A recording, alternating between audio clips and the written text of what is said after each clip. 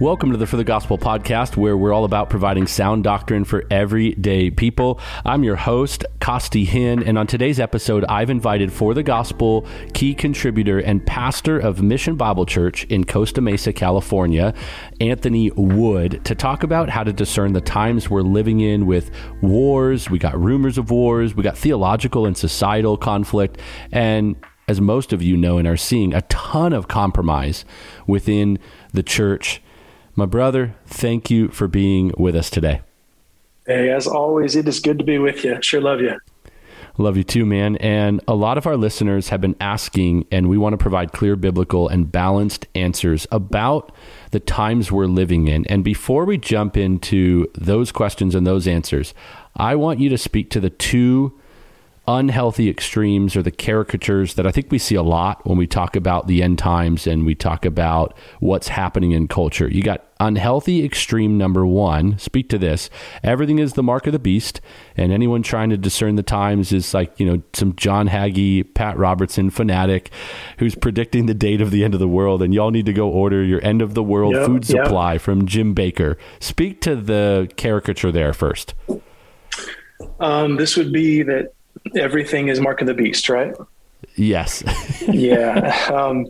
Well, I mean, God hasn't given us all the details. That would be the simple answer to that. What we're doing when we study biblical prophecy is we are sinking, modern and historic names. We're crossing a 2,500 or sometimes 3,000 year time bridge. Mm-hmm. And so we want to be careful. We want to be careful of fear tactics. We want to be careful of extremes. I think we want to be careful of certainly creative license. I don't want to pick on anyone, but the last 20, 30 years in the evangelical world, books and movies and Kirk Cameron running around has kind of become something that a lot of kids picture. And I think creative license can sometimes lead to difficulty for children who've been taught since they were young, this is what the end's going to look like. And when it doesn't happen, it kind of can burst a bubble. I also think we want to be careful of date setting. And the news changes hourly, even right now with Ukraine and Russia. And so what happens is if we push fear tactics and we push creative license, we naturally will end up with some form of a date setting. And that's where things really get difficult. So those would be some warnings, probably just some guideposts for people that tend to the extreme of everything being the end of days. That's super helpful. One other unhealthy extreme then is the pendulum swings the other way. When it comes to eschatology, Mr. Anthony Wood and Costi Hinn, I'm not premillennial. I'm not amillennial. Hey, I'm a pan-millennial. It's all going to pan out in the end. Who cares, you guys? Get over it or whatever. Speak to the caricature of whatever. It doesn't matter. Bring some wisdom there. Well, listen, that's unbiblical. I mean, the reality is God gave us his word, and when God speaks, you don't just not listen. The prophecy is in the Bible, and it's in the Bible to stir holy living. 1 John 2:28, right? I want you to have boldness and no shame at his coming. The idea is I don't want you to be caught unawares. God wants you vigilant. He wants us motivated. He wants us holy. Even more than that, this is something that comes to mind, is prophecies in the Bible to build confidence and to inspire our worship as well. Really, prophecy is history written by God in advance. Isaiah 46:10, I am God, there is no one like me, declaring the end from the beginning, from ancient times, things which have not yet been done. I mean, God is the God who's able to write and speak. And when he speaks, men wrote it, and it was significant. And we want to obey and submit ourselves, not say that there's a part of the Bible that I'll obey and a part of it that I'll choose to ignore. Well said, well said. So speak to some necessary prophetic warnings, some disclaimers, anything you would front load this kind of conversation with. Yeah, definitely. We want to be careful. I think the big one would be to understand the two things we just mentioned going into a prophecy conversation. But the other one would be, we want to make sure to interpret the Bible literally and historically. That is so important. Authorial intent is the big word that they use in scholastic circles. The idea that when an author wrote, inspired by the Holy Spirit, he actually was writing for a specific audience in a specific time. And I want to make sure that when I'm reading the Bible, that I'm understanding that, and that what God said then, he meant then, and he still means today. And God doesn't change his tune. God doesn't call audibles at the line of scrimmage per se. It's not like he wrote it and spoke it and then later on it changed and became allegory. So I think that's important, consistent interpretation. So that would be kind of an important reminder.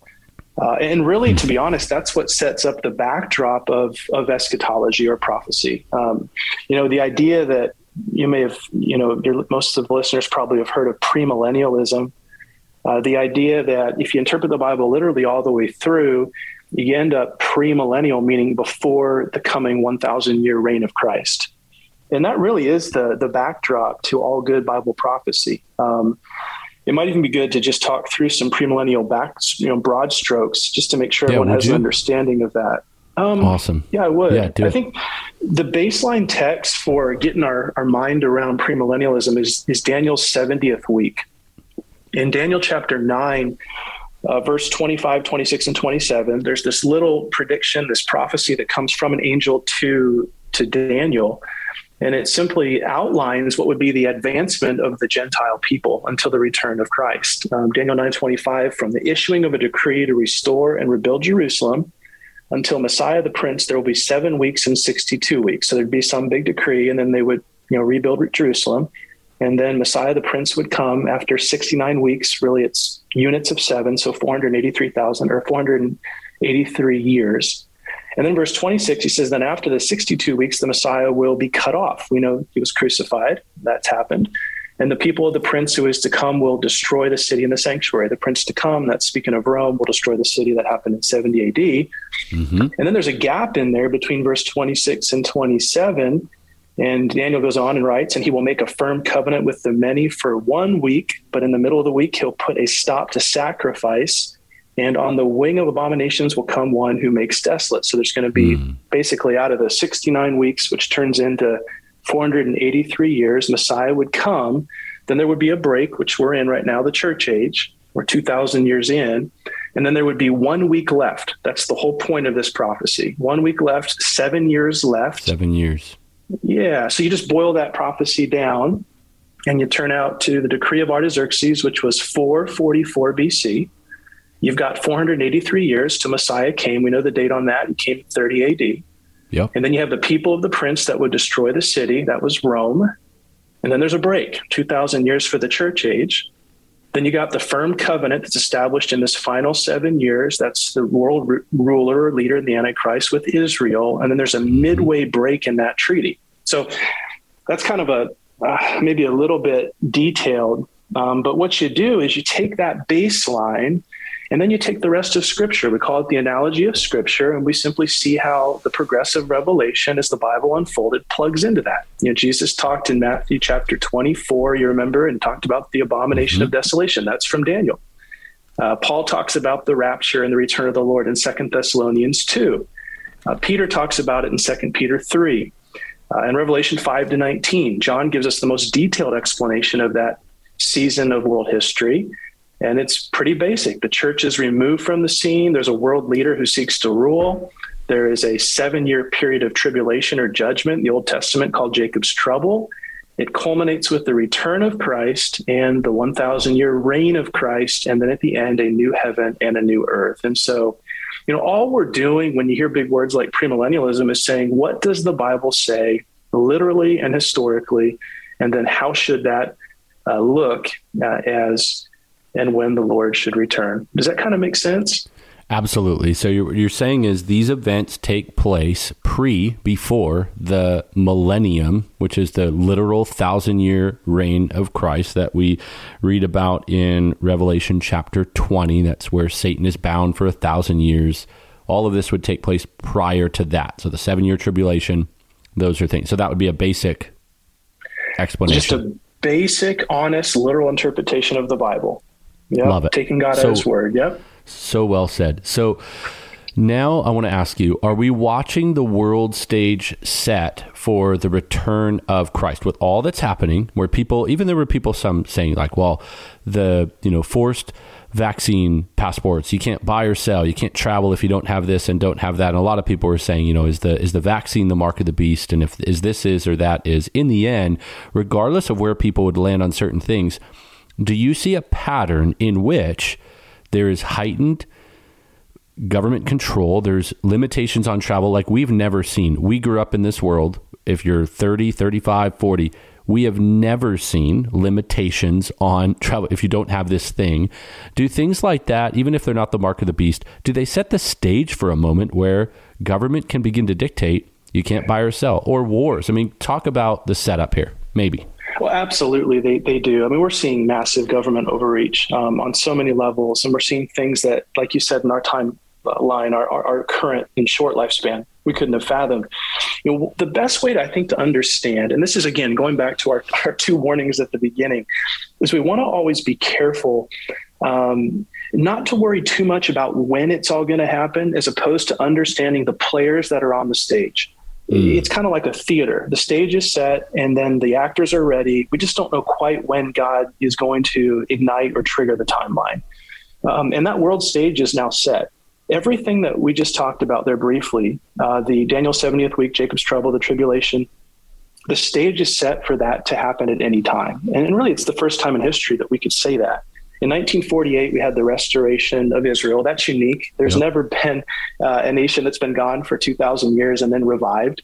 Around the same time in 1948, we saw the underpinnings of the European Union set, which is a self-described Roman Empire. That's the terminology they use. Since that time, we've seen massive globalization, which you just referred to. The one world communication system, the idea of the internet and the World Wide Web. I mean, just 3 days ago, we saw Elon Musk, and he's personally making trajectory changes for nations in warfare based on his ownership of satellites. And so key privateers are able to make worldwide global calls.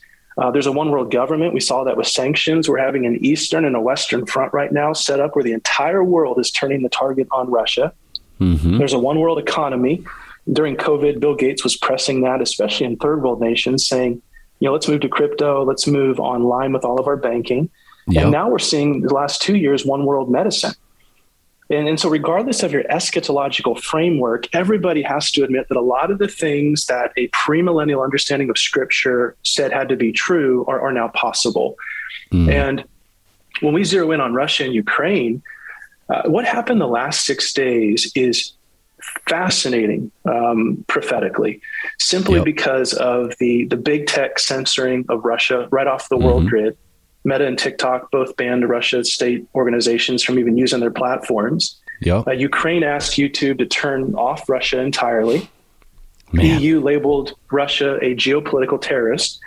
The Olympics blocked Russian athletes.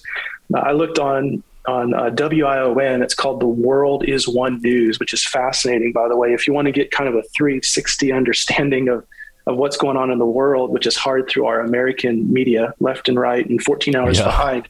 There's WION. You just go on YouTube, you type in foreign news, and you can just literally watch the world unfold via each country on real time.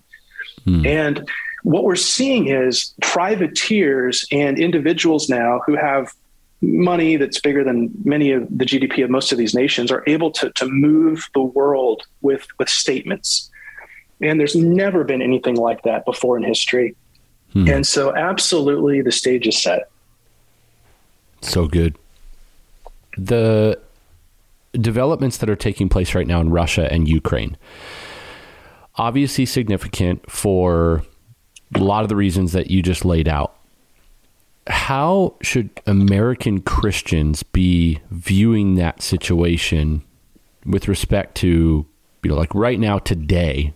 What would be some of the next steps, or how would you talk to someone who's driving home right now from work, or soccer mom? These people are very far removed from this, and they love Jesus. They just have been untaught, or they always thought studying the end times meant you're crazy watching, midnight television. Speak to that. I think we're all feeling that right now because of those things that we just mentioned. I mean, the reality is we're all, for the first time in history, real time watching developments with bated breath in other nations as they happen. And I would say to the soccer mom or to anybody who's watching, it's an exciting time to be alive. Number one, we want to be praying for our brothers and sisters in these nations, that they would be bold with the gospel. I know people who literally are in Ukraine, men that are on the ground. They're not running, they're not fleeing. They're turning their pews into cots. Yep. And they're saying, you know what, if this is it, I'm going to go out swinging. Amen. And so we want to be praying for them. I also think that this is important to understand, is that in Ezekiel 38 and 39, for many years, biblicists have kind of pondered, what do you do with Gog and Magog? And that's what makes this moment so fascinating when we see Russia, this army from the north, kind of coming south and beginning to invade. Because Ezekiel prophesied in 36 and 37 that there would be a restoration of Israel. That happened in 1948. But then also in chapter 38 and 39, that there would be an invasion from the north by Gog and Magog, Gog being the leader of Magog, this invading nation. And really what it turns out to be is kind of a north versus south, almost World War III type event. And it seems to have a nuclear ending. We don't know for sure, which is fascinating that 2,500 years ago, Ezekiel would be able to write that, only God. And it takes about 7 years to bury the bodies. And interpreters wrestle, is this kind of a pre-trib, pre-rapture World War III, or is it something that happens within the tribulation season? And it's most likely, I think Fruchtenbaum did the best work on this. It's most likely that it happens early. So it's something that we would be able to witness and be a part of before the taking up of God's people and the initiation of the 7-year tribulation. And what happens is these armies from the north come. There is a coalescing of nations in the south, and really Israel is the navel in the middle, and God protects them miraculously. And so he delivers them via earthquake, via disease, via hail and fire, this miraculous deliverance of Israel as this army from the north comes to invade. Now, what's important based on the last 6 days is that Magog and Meshach and Tubal were the sons of Japheth. Remember, Noah had the 3 sons. And so Japheth goes north, that's Europe. And then you have Ham, who goes south into Africa. And then you have Shem, who goes east, and then eventually Abraham. And out of that comes the Semites. But basically, Magog, who goes north, that is literally Prince of Rosh, or the root word for Russia and Ukraine. And Meshach is the old name for Moscow. And so there in Ezekiel 38 and 39, you have literally God saying at the end, there's going to be this cataclysmic war by armies from the north with the root name of Russia.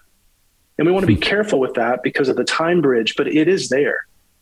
And then God also says that many of the Muslim nations are going to jump in. So Persia, which is modern day Iran, Libya is northern Africa, Gomer is Germany, Sheba is Saudi Arabia, and then Bet Togarmah is Turkey. And so just in summary, I don't want to bore everyone, but literally you have a Russian leader who's kind of an empirical hardhead bully who starts invading south, and he gains Islamic traction. And they surround Israel. And when you watch everything that's happening, you go, whoa, how could someone 2,500 years ago be able to foretell outside of supernatural revelation, the fact there would be a revived Israel, that all these nations would still be on the world scene, and that there would be this massive nation literally directly north of Israel that would start invading south. And so when you see it happen as a biblicist, you just pull back and you go, only God, only God. And I wouldn't take that any further. All to say the component pieces are in place, the 70th week, the day of the Lord, eventually Armageddon, the Mount of Olives, and the return of Christ. The stage is set. Powerful. I won't push you any further, but I will pick on 2 things really quick. Number one, I get it. And you've mentioned, the caricatures and some of the silliness that gets taken too far with creative license. But it is very interesting how people have watched Russia for decades. People who understand modern day prophecy since 1948. It's also interesting how laughable a literal Israel as a nation was pre-1948.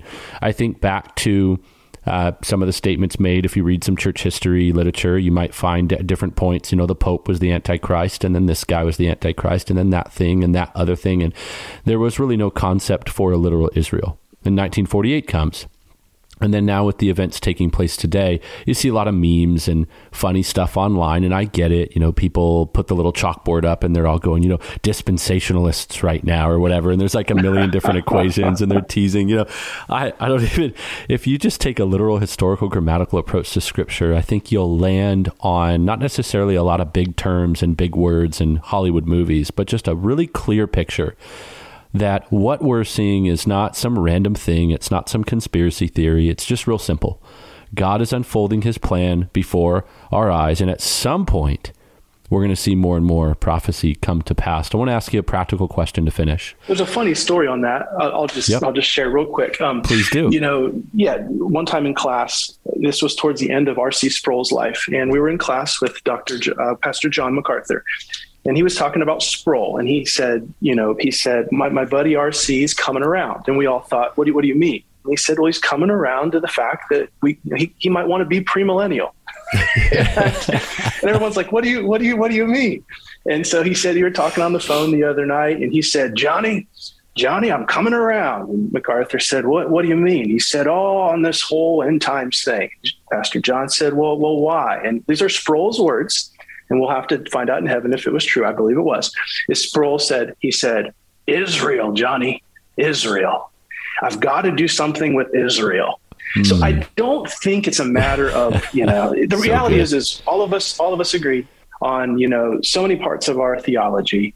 There's always been for some this tension on eschatology, right? But the reality is that all of us, no matter what part of the camp we're from, have to look at what's happening now and go, man, this sounds a lot like a literal historical hermeneutic where God is in fact planning to use Israel in a very special way. I love it. Well said. And I got one more question for you. We know that God is sovereign. Nothing will stop his plan. His kingdom will come. We believe that will be a literal 1,000-year reign kingdom. Right now, sort of a now but not yet, as the quote-unquote kingdom of God is gathered. His sheep are brought into the fold, and he's saving others, the Gentiles. And yes, a literal kingdom to come. We believe he wins. What are the practical now applications while we await the Lord's return? The word Maranatha, the idea of Jesus, come quickly. Come, Lord Jesus, while we await that. Yeah, that's important because there's a young generation right now that I think is doesn't want to believe that things are going to grow bad to worse, because then they go, well, why even try? And totally. that's the wrong answer, because even as the world will grow bad to worse, the reality is Jesus promised to build his church, and he's going to do mighty and miraculous things through the calling of his people, even in the difficulty. And if you go to other parts of the world, even because of the difficulty.